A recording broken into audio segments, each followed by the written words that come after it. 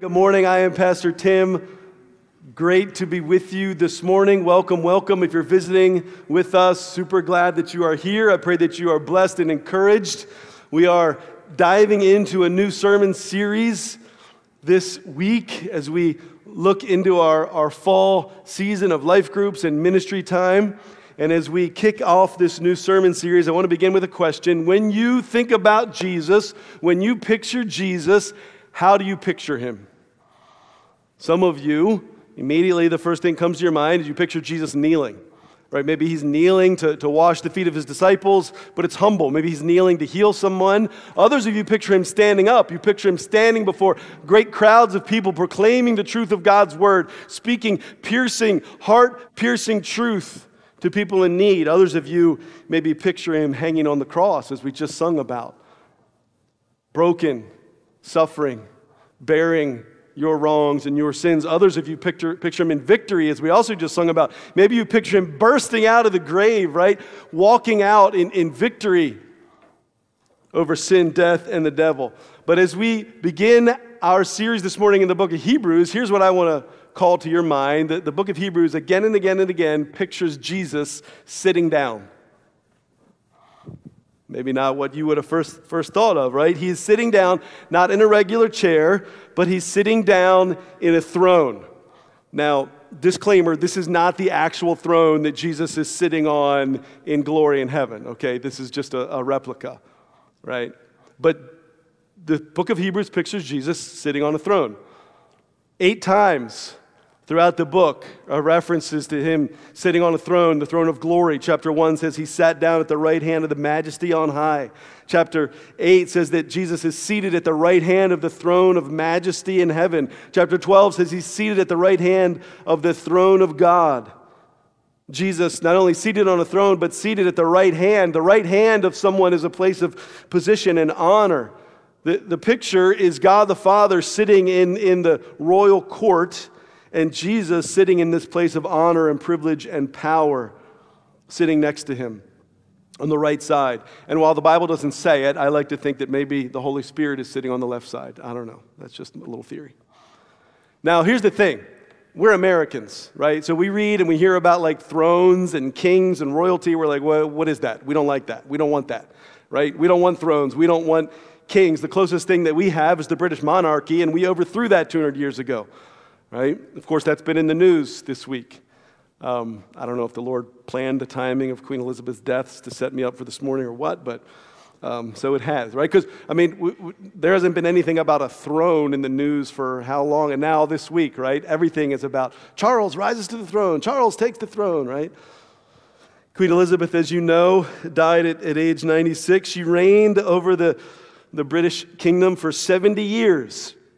And I've always sort of felt bad. Anybody ever feel bad for Prince Charles? I mean, he gets a bad rap for a lot of reasons. But I thought, man, here's a guy who, like, since he was a little kid, they've been telling him, someday you're going to be king, right? He gets to be his 30th birthday, then his 40th birthday. And he's like, am I ever going to, come on, Mom. Like, you know, but finally, now, King Charles is king. Finally, he has taken the throne. The moment his mother passed away, and I'm sure there was deep sadness and sorrow, right? But immediately, he now becomes king of the British Empire, king of the kingdom. Finally, at age 73, he is finally now taking the throne. I don't know enough. I guess there's an actual throne somewhere in London. I don't know. I guess he sits down somewhere. I know there's a crown. Now, of course, his rule is going to look quite different than the rule of an ancient king would have. Picture in your mind for a moment an ancient kingdom where there were kings. And picture, if you will, a king ruling on his throne, sitting on his throne. When is it that a king sits down on the throne? A king sits down when he's done. See, a king will go out and stand on the palace balcony, and he will address his nation, right? And give a charge or a word of exhortation or give an update to the nation. And then when he's done, the king will sit down on his throne. A king at times will rise up and go out over the city. Maybe there's a construction project or the walls are being repaired, and the king will go out and supervise the construction and maybe give orders and check in with his architects and his engineers. And when the building project is complete and when the king has surveyed and supervised and the work is done, then the king will go and sit down on his throne. Or kings in ancient times would lead their military into battle. They were the military commanders, and a king would for months and months, sometimes for years, would leave the capital city, would leave his throne and go out into battle, leading his army, leading the charge. But when the battle was won, when the war was over, when victory was his, the king would go back into the capital city in a royal parade, and he would climb the steps of the palace and he would sit down.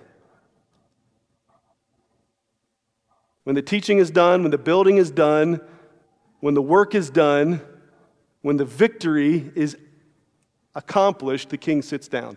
And this is how the book of Hebrews pictures Jesus, sitting down on a throne because his task is completed and his work is done. And he is at rest, at peace, now reigning over his kingdom. Now, some of you might not like that. Some of you don't like that picture of Jesus sitting on a throne, right? It sounds ostentatious or it sounds distant. You're like, I prefer to picture Jesus sitting on the floor, right? Like he's a humble guy. I feel like I'm on the floor half the time. Can't Jesus sit on the floor next to me? Or others of you feel like, you know what, a throne is intimidating. It's unapproachable. Somebody sitting on a throne is not somebody that you're going to spend time with or sit next to, right? Like in the movies, when a king is on a throne, you don't go sit in his lap and talk to him. In the movies, they keep their distance, right? And you stand, and you bow down off at a distance.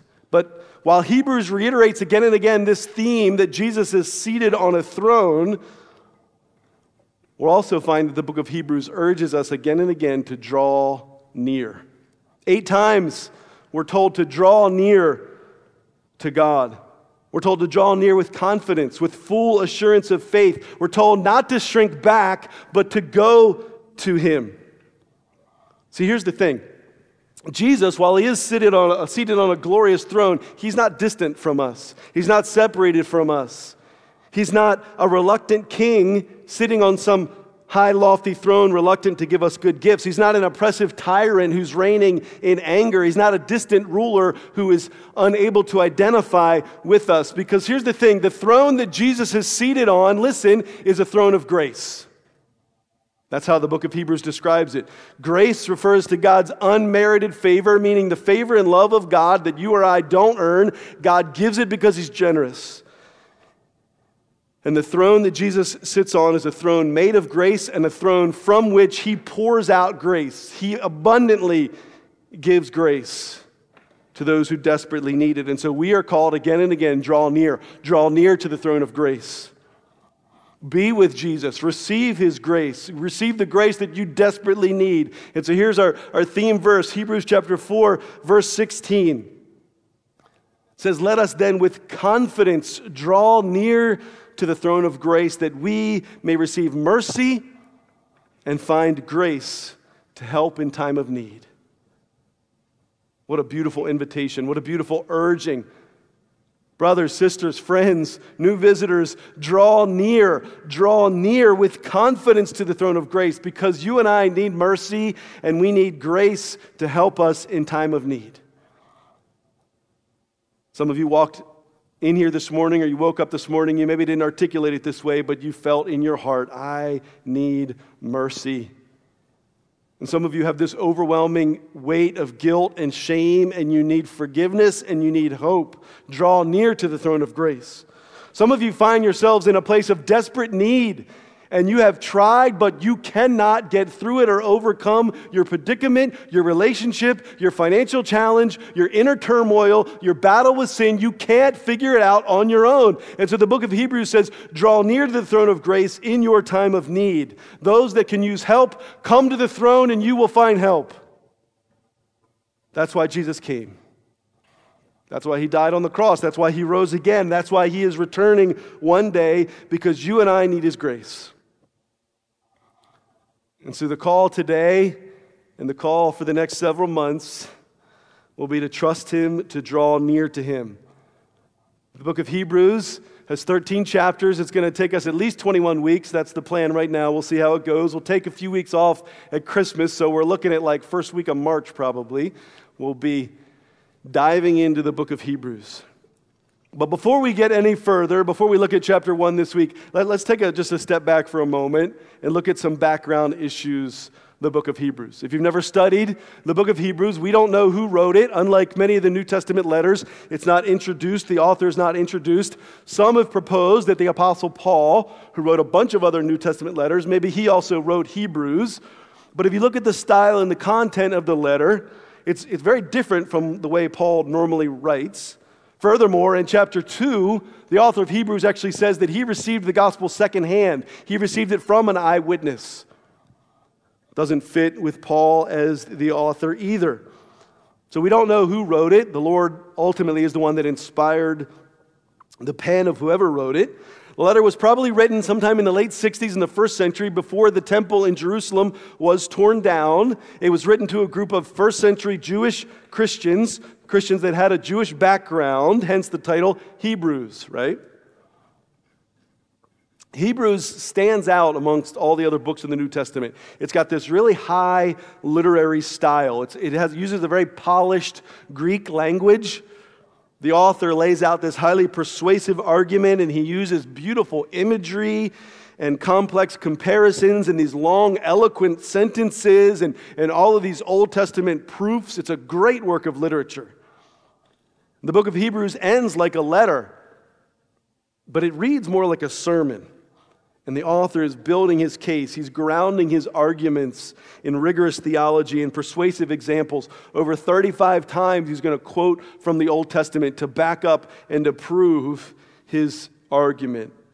He himself refers to it at the end as a word of exhortation. He's exhorting the readers, urging the readers, calling the readers. See, it's all done, all of this eloquent, complex theological reasoning is done with the heart of a pastor, and we're going to hear that as we go along this fall. The heart of a pastor appealing to these people that he dearly loves, that he is deeply concerned about, and that he desperately longs to be with. One of the biggest central themes of the book of Hebrews is the supremacy of Christ. Over 25 times we're going to read how Jesus is better, Jesus is greater, Jesus is more than, Jesus is superior. And he's going to again and again compare Jesus to all these things in the Old Covenant. And Hebrews, the book of Hebrews will show us that Jesus is better than the angels. He's superior to Father Abraham and Moses. He is more excellent than the law and the Old Covenant. He is greater than all of the priests and the sacrifices. He is more glorious than Jerusalem and the entire promised land. But all of this lofty language and this picture that we'll see of Jesus, it's not just a theological exercise. The author of Hebrews is not just having some playground standoff to prove that Jesus is superior. It's all, again, driven by this very deep, very personal pastoral concern, because here's the thing. These Hebrew Christians had converted to Christ. They are active in the church, but they are now feeling pulled back. Many of them are feeling pulled back into the traditions and the rules of the Jewish faith, and their faith is being threatened. And they're facing intense persecution because they've claimed Jesus as their Savior. And many of them are being mistreated, we'll read about. Their property has been taken. Many of them have even been imprisoned. And as I hope you can understand, they are now feeling tempted. They're feeling tempted because of this persecution, because of the stability of Judaism. They're being tempted to walk away from the Christian church and to return to the stability and the history and the comfort of Judaism. See, at the time, Judaism had an established reputation. Even in the Roman society, it had a place of privilege. Christianity was this new thing. It was unproven. It was dangerous to be a Christian. And so the author is going to warn them 5 different times. There's these challenging warning passages in the book of Hebrews. Well, he will warn them, don't walk away. Don't turn away from your Savior Jesus. And the letter is filled with these appeals to hold on to the faith. There's this phrase in chapter 6 where Jesus is called the sure and steadfast anchor of the soul. The author of Hebrews says, don't untether yourself from the anchor. Jesus is the anchor to your soul. And yes, there's all of this going on in the world around you, and all this pressure and distraction and discouragement and temptation and persecution. But let Jesus be your anchor. Hold on to the anchor of your soul. And so he reminds them again and again, Jesus is better. He's better. He's greater. He's more superior than anything else that could pull you away from him. And so draw near. He reminds them, draw near. Don't walk away. Draw near to that throne of grace. And I believe this is a needed reminder for each of us as well. A needed reminder. So we're going to jump in this morning into chapter 1. We're going to cover all of chapter 1 this morning. I'm just going to read, to begin with, the first 4 verses. And look, if you're new to Living Hope or if you've been at the beach all summer, let me remind you, I would love for you to have a Bible in front of you when you're here on Sunday mornings and we're unpacking the Word together. And here's why. I'm not trying to be difficult or I'm not trying to be like your dad. But if you have a physical Bible, or you can grab one of our scripture journals. We have, are they still on the back table? Yes, we got a bunch of scripture journals on the back table. Anybody got one that they could hold up? Who's got one of those green? Yeah, look at you, bunch of you. Well done. So we have these little scripture journals, okay, with the Hebrews on one side, blank page for notes on the other side. So if you don't want to bring your Bible to church, grab a scripture journal. As a last resort, pull it up on your phone. But here's the thing. When I speak to you, when Pastor Matt and I preach you, we're preaching as though you are looking at the words in front of you. And so I'm just saying it'll be helpful. What I'm saying will make a lot more sense if you're able to follow along. Okay, so just word of encouragement. All right, so here's the Word of God. Hebrews chapter 1. Let's just look at the first 4 verses to begin with. The Word says this. Long ago, at many times and in many ways, God spoke to our fathers by the prophets. But in these last days, He has spoken to us by His Son, whom He appointed the heir of all things, through whom also He created the world. He is the radiance of the glory of God and the exact imprint of His nature, and He upholds the universe by the word of His power. After making purification for sins, He sat down at the right hand of the Majesty on high, having become as much superior to angels as the name He has inherited is more excellent than theirs. So the sermon begins this way. Long ago in the past, in a far, far away land, no. Long ago, God spoke to His people through prophets, right? These people that spoke the Word of God, their words were always true, but the implication is that the Word of God came in bits and pieces through the prophets, right?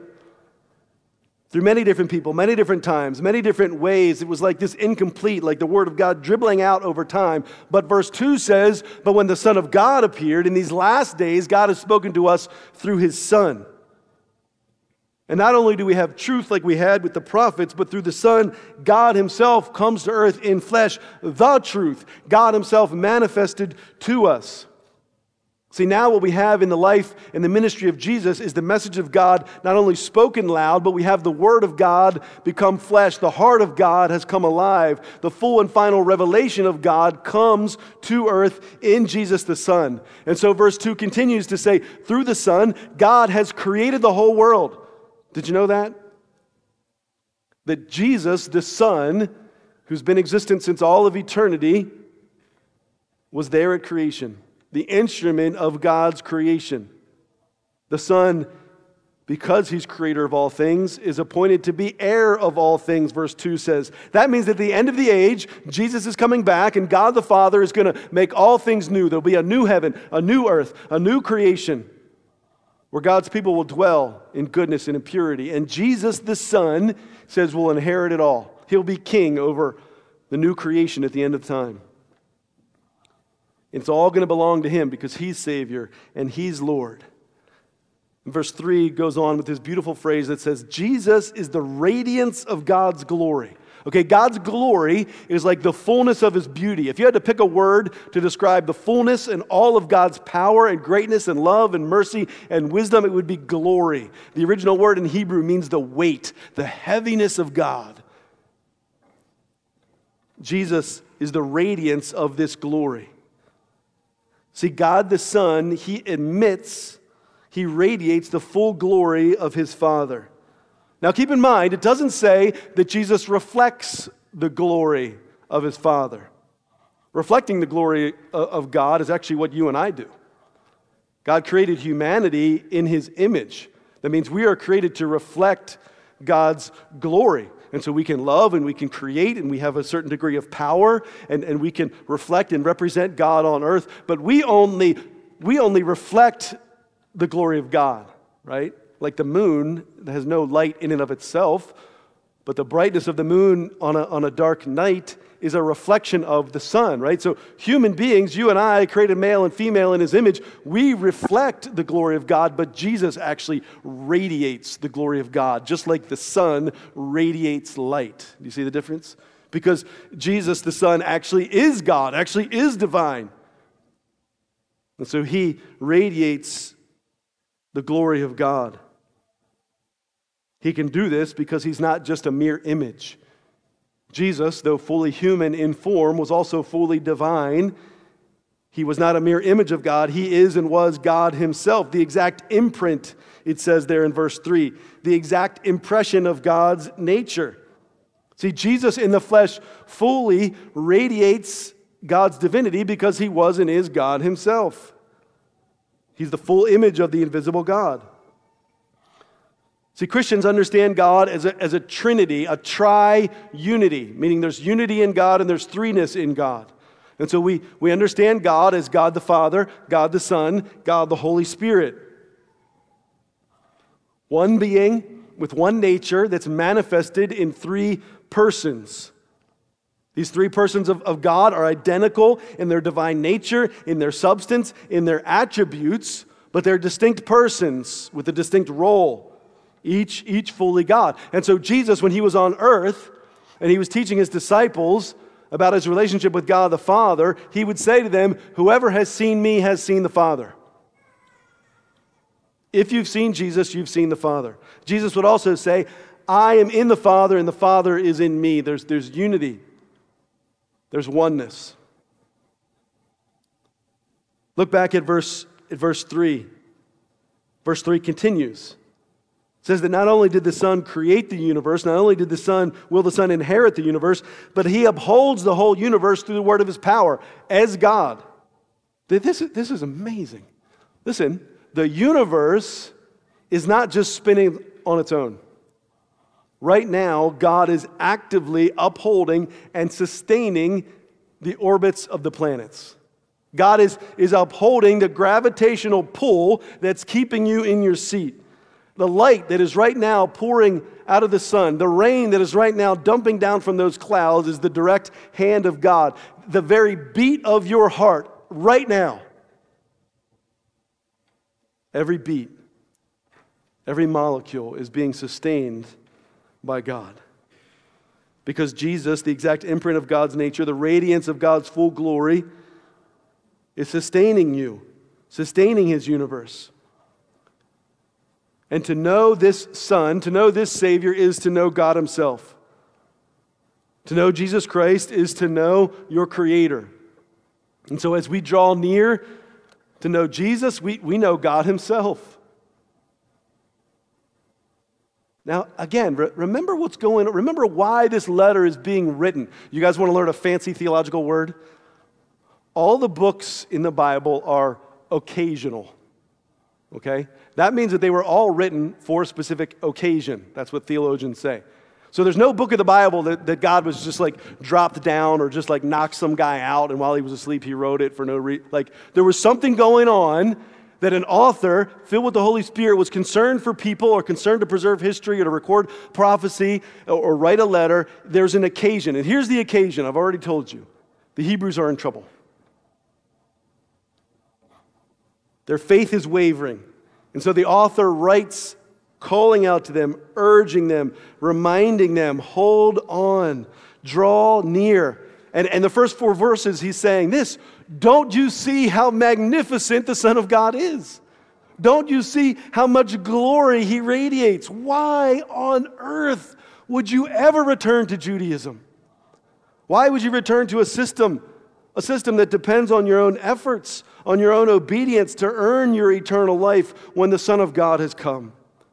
Not only has he come, but he is seated on the throne in victory. That means he's already done the work. He's seated down because it's accomplished. It's finished. The devil has been defeated. Death has been defeated. Your sin has been overcome. Why return to a man-made institution when you can come to the throne of grace? Draw near. Draw near and find the grace, find the help that you need. Now look, here's the thing. Most of us, so far as I know, are not in any real danger of returning to Judaism or going to Judaism to begin with, right? But I think there's plenty, amen, there's plenty in this world that would draw us away from Christ. It might not be Judaism, but there's loads of other things, loads of other pressures, loads of other things that threaten us. The comfort of wealth and materialism is often something that draws our hearts, draws our attention away from full dedication to Christ. The pressures of conforming that seem to be getting more intense by the moment, the pressures of conforming to the culture's view of sexuality and gender and identity and morality. And maybe that draws your heart, or maybe that pressures you to give in. Politics and the appeal to take a side on every issue, every candidate. Not only take a side, but make that your ideology, make that your life's devotion, the battle of politics. How about the pleasures of sin? And sin does provide temporary pleasure, does provide temporary relief. Anybody who tells you otherwise has never tried sinning, right? There's a certain level of comfort, but it's a fleeting, temporary pleasure. But maybe that or other things draw, distract, call you away from the throne of grace. And so we need to be reminded in the same way that the Hebrews did that Jesus is better. Jesus is better than any of those things that would call your attention. He is the superior Son. He's better than anything in a man-centered religion. He's better than anything in a pleasure-centered world that could possibly pull you away from Him. And so in the midst of whatever is threatening your faith this morning, in the midst of whatever dangers you are facing, whether they be internal, personal, or external, public, be reassured. Be reassured that Jesus is sitting on the throne. And I pray that that comforts you, and I pray that that gives you confidence to draw near, to come to Him, and to find grace in time of need. To have peace that He is sitting and He is ruling and He is reigning in victory, and to have confidence. Again, we're reminded of this verse from chapter 4. Let us then with confidence draw near to the throne of grace, that we may receive mercy and find grace to help in time of need. Friends, draw near this morning. Draw near with confidence to the finished work of Christ. Go to Him in prayer. Read His Word. Soak in the truths of Scripture to ground you. Ask His Spirit to fill you. Find mercy in your time of need. I spoke with a woman a few weeks ago in the midst of a very, very difficult trial. She was just in tears and anguish as we spoke on the phone. And I asked her about her relationship with the Lord. She said, I pray every day. I said, but are you in the Word? Because see, when the devil is attacking you, when life is falling around you, when your family seems to be falling apart, it's good and right to draw near the throne of grace and pray. But to have the Word of God fill you with truth, remind you of what's true, to push out the lies of the enemy, to remind you of the hope of Christ who died for you, who rose again for you, draw near to the throne of grace. Find Him in the Word. Find Him in worship on Sundays. Find Him as you connect in community together. This superior Son that will help you in your time of need, who is, by the way, far superior to the angels. Look at verse 3 and 4. After making purification for sins, He sat down at the right hand of the Majesty on high. See, the primary work that Jesus came to earth to do was to rescue us from sin and death, and to bring us into God's presence. And to do that, verse 3 says, He had to make purification for sins. To purify something means you cleanse it of impurities, of harm. You wash it, you clean it, and the rest of the book is going to go into great detail, right? Chapters 8, 9, and 10 of Hebrews elaborate on us being cleansed of our sin and the atonement that Jesus made on the cross. Suffice it to say for now, Jesus came, and through his death, you can be clean. You can be free. And for those of you who right now struggle to believe that, who right now are wrestling with your guilt, who are so filled with shame, you pray to God that nobody looks you in the eye on the way out this morning because you're not sure you can handle being looked in the eyes. Some of you that are wrestling with unforgiveness, whether it was something from yesterday or something from your childhood, you cannot believe that the God of the universe would forgive you. And you're not even going to begin to forgive yourself because you can't believe that God would.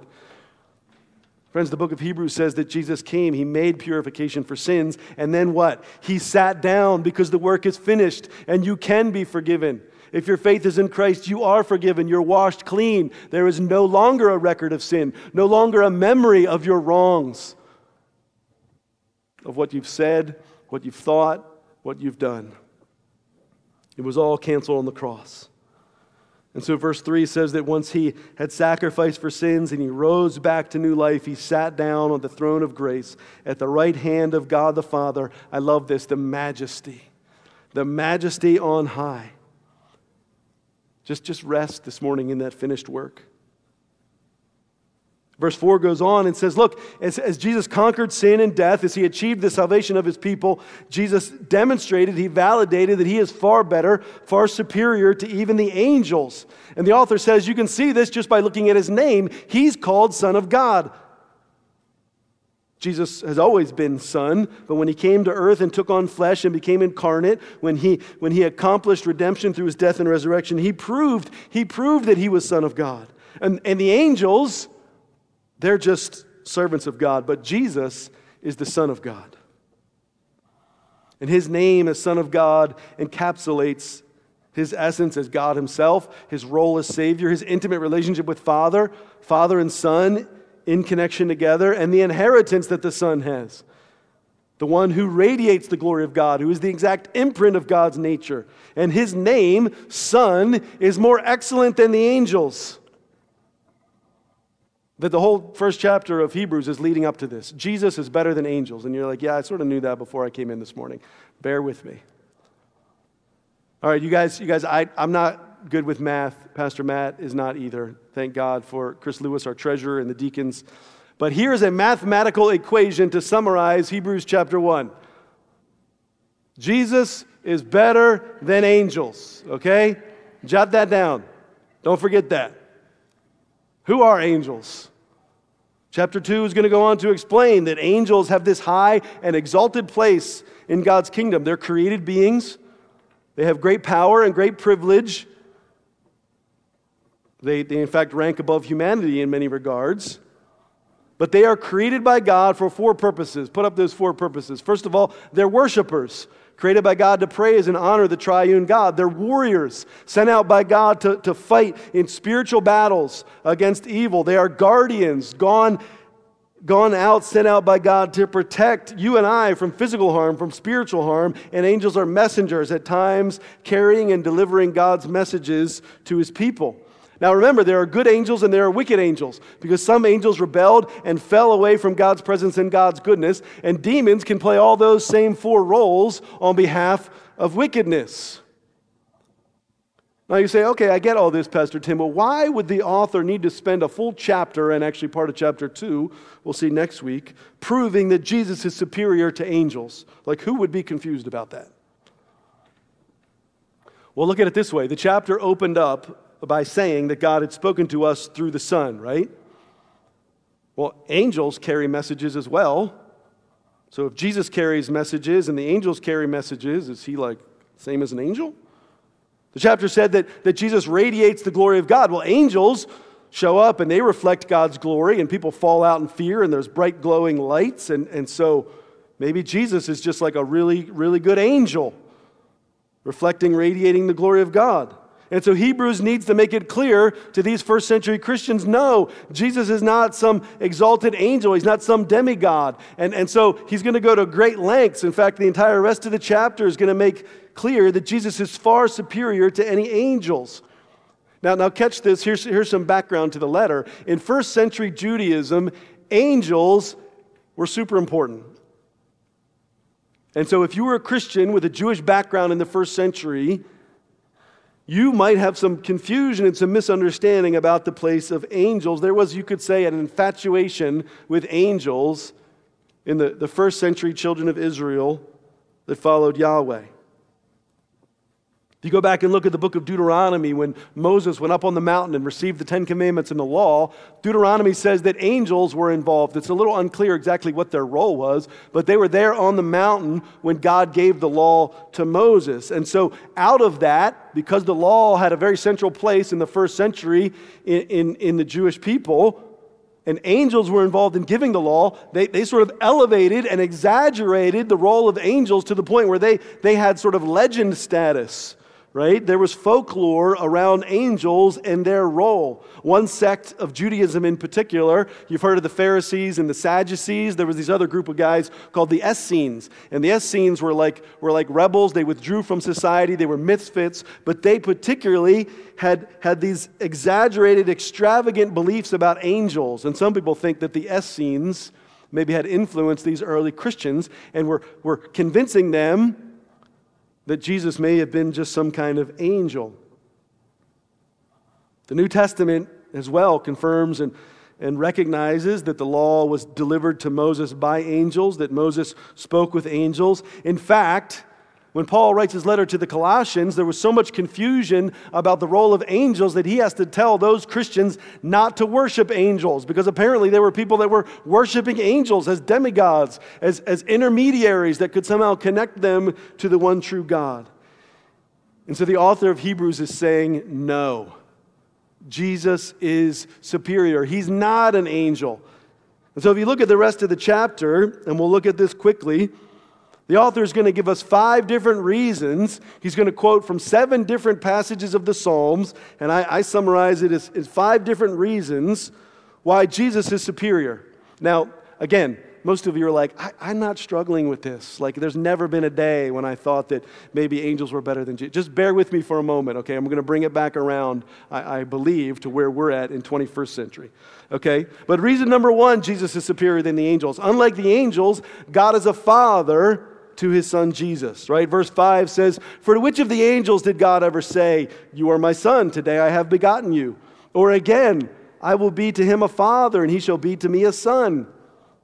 And so, in verse 5, the author is going to reference Psalm 2 and Psalm 89, promises that were originally made to the great King David, king of Israel, and to his offspring that would come after him. And God makes a promise, "I will be a father to you, and you will be a son to me." Of course, the kings of Israel didn't live as faithful son of God. And so this father-son dynamic that the Psalms talk about is really ultimately just foreshadowing. The kings of Israel are foreshadowing the true Savior that would one day come. This great Davidic king who would fulfill the covenant and truly be God's son. See, Jesus in his title and his relationship is clearly superior to the angels because he is the Son of God. Secondly, even the angels are commanded to worship the Son.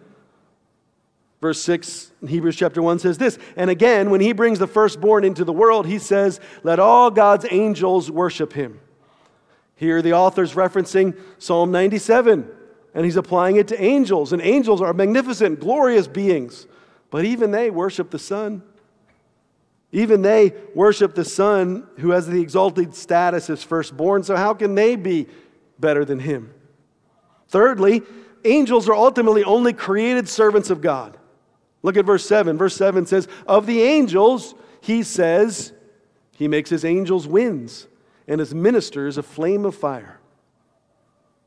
Referencing here Psalm 104.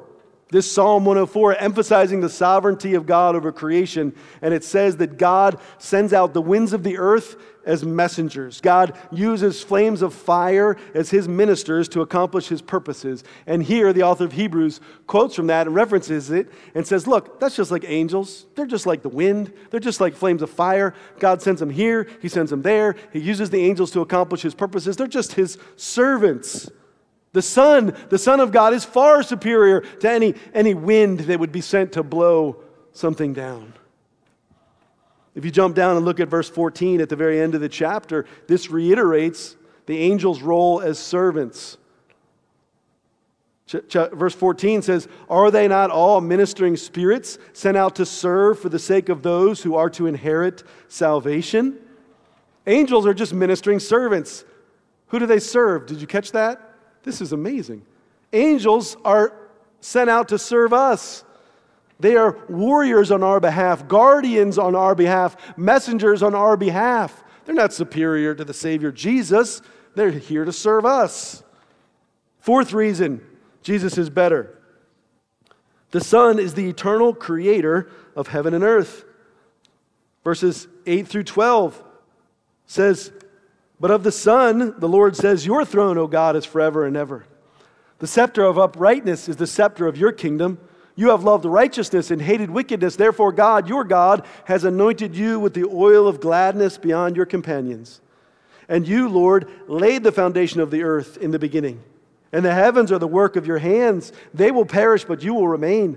They will all wear out like a garment, like a robe. You will roll them up. Like a garment they will be changed, but you are the same, and your years will have no end.'" And so the author here quotes from Psalm 45 and Psalm 102. Psalm 45 is this royal wedding song of a triumphant king. Again, originally spoken over the kings of David and Israel, but only fully understood as belonging to Christ, the true king, who truly is Son of God. And here the words are applied to Jesus, that he is creator of heaven and earth. He is the divine king sitting on an eternal throne. He's certainly no mere angel. He is unchanging. He's eternal. You change your clothes every day, the scripture says, but not Jesus. He is the same yesterday, today, and forever. Angels have a beginning. Jesus is eternal. Angels are created. Jesus is creator. And then the fifth reason, in verse 13, is that unlike angels, the Son sits at the right hand of God in victory. So the author is going to quote from Psalm 110. "And to which of the angels has he ever said, 'Sit at my right hand until I make your enemies a footstool for your feet'?" Returning now to that theme we saw at the beginning of the chapter, one of the central themes of Hebrews, that Jesus is sitting at the right hand of the Majesty on high. And this beautiful picture, not only is he sitting down, his work completed, his victory accomplished, but it says that his enemies will be his footstool. And the day will come where Jesus will literally prop his feet up on top of Satan and say, "That's all you're good for, is to put my feet on, because I now sit in victory next to my Father, defeating the enemy." 5 reasons why Jesus is clearly superior to the angels. Now, again, most of us probably don't even have an awareness that angels are even around, let alone an infatuation, right? Most of us, unlike the first century Jewish Christians, are not in any danger of becoming overly infatuated with angels. In fact, I think we could actually probably benefit from a better understanding and a better awareness of the role that angels play in our lives and the role that the demons sometimes play in the world around us. But there are even today modern people who get caught up in the work of angels and demons. Some falsely believe that when you die, you become an angel. The Bible does not teach that. Other people blame every sin or every mistake on the work of a demon. Some people are misunderstood. But even for those that don't pursue angels, some people seek out other forms of spiritual phenomenon, other intermediaries, or people pursue encounters with spirits or contact with the dead, or some people have an infatuation with ghosts or aliens or fairies. What's this all about? I think there's this urge in all of us to be connected to something greater. We want to be connected to a spiritual being. We want to be known and to know a power outside of ourselves, something that's greater than us. But there's something about connecting with an angel or a ghost or a spirit that somehow it feels more achievable, right? It's less intimidating than trying to approach God himself. And to even modern people and pagan people, people with no Christian belief, they want some kind of spiritual experience. God might seem out of reach to them or unknown to them. And so it's less intimidating. Just, I'll go for some demigod, some intermediary, something that's a step between me and the divine. That's more attainable. It also gives people the freedom of being spiritual without being religious, right? It gives people the ability to somehow try to feel connected to the spirit world without actually having an obligation to submit to the authority of God, right? Because an angel or a spirit, you might get like a little spiritual high from, but you don't have to submit to. But in reality, pursuing anyone or anything other than the one true God is futile, it's a downgrade, and it's a fake hope. Now again, maybe your friends and your family are not distracted by angels, not interested in the spirit world, but I think our culture has other forms of exalted intermediaries that we become consumed with, right? And I think we have so elevated at times famous men and women in our society that we in essence raise them to the status of demigod. I mean, think about it for a moment. Who is it at the end of the service, if the whisper started that so-and-so was out in the parking lot, who is it that would grab your attention? You would forget to go pick up your kids from children's class to go out into the parking lot, right? You would fawn over. You would scramble to shake their hand to get a selfie. And I thought about listing a bunch of names, but then I thought I'm either going to be completely out of touch or way too controversial. But there are sports heroes, right? There are entertainment icons. There are social media influences. There are political figures that in essence, people may not worship, but they certainly venerate. You would drop everything. You would give everything to go have an experience with this person.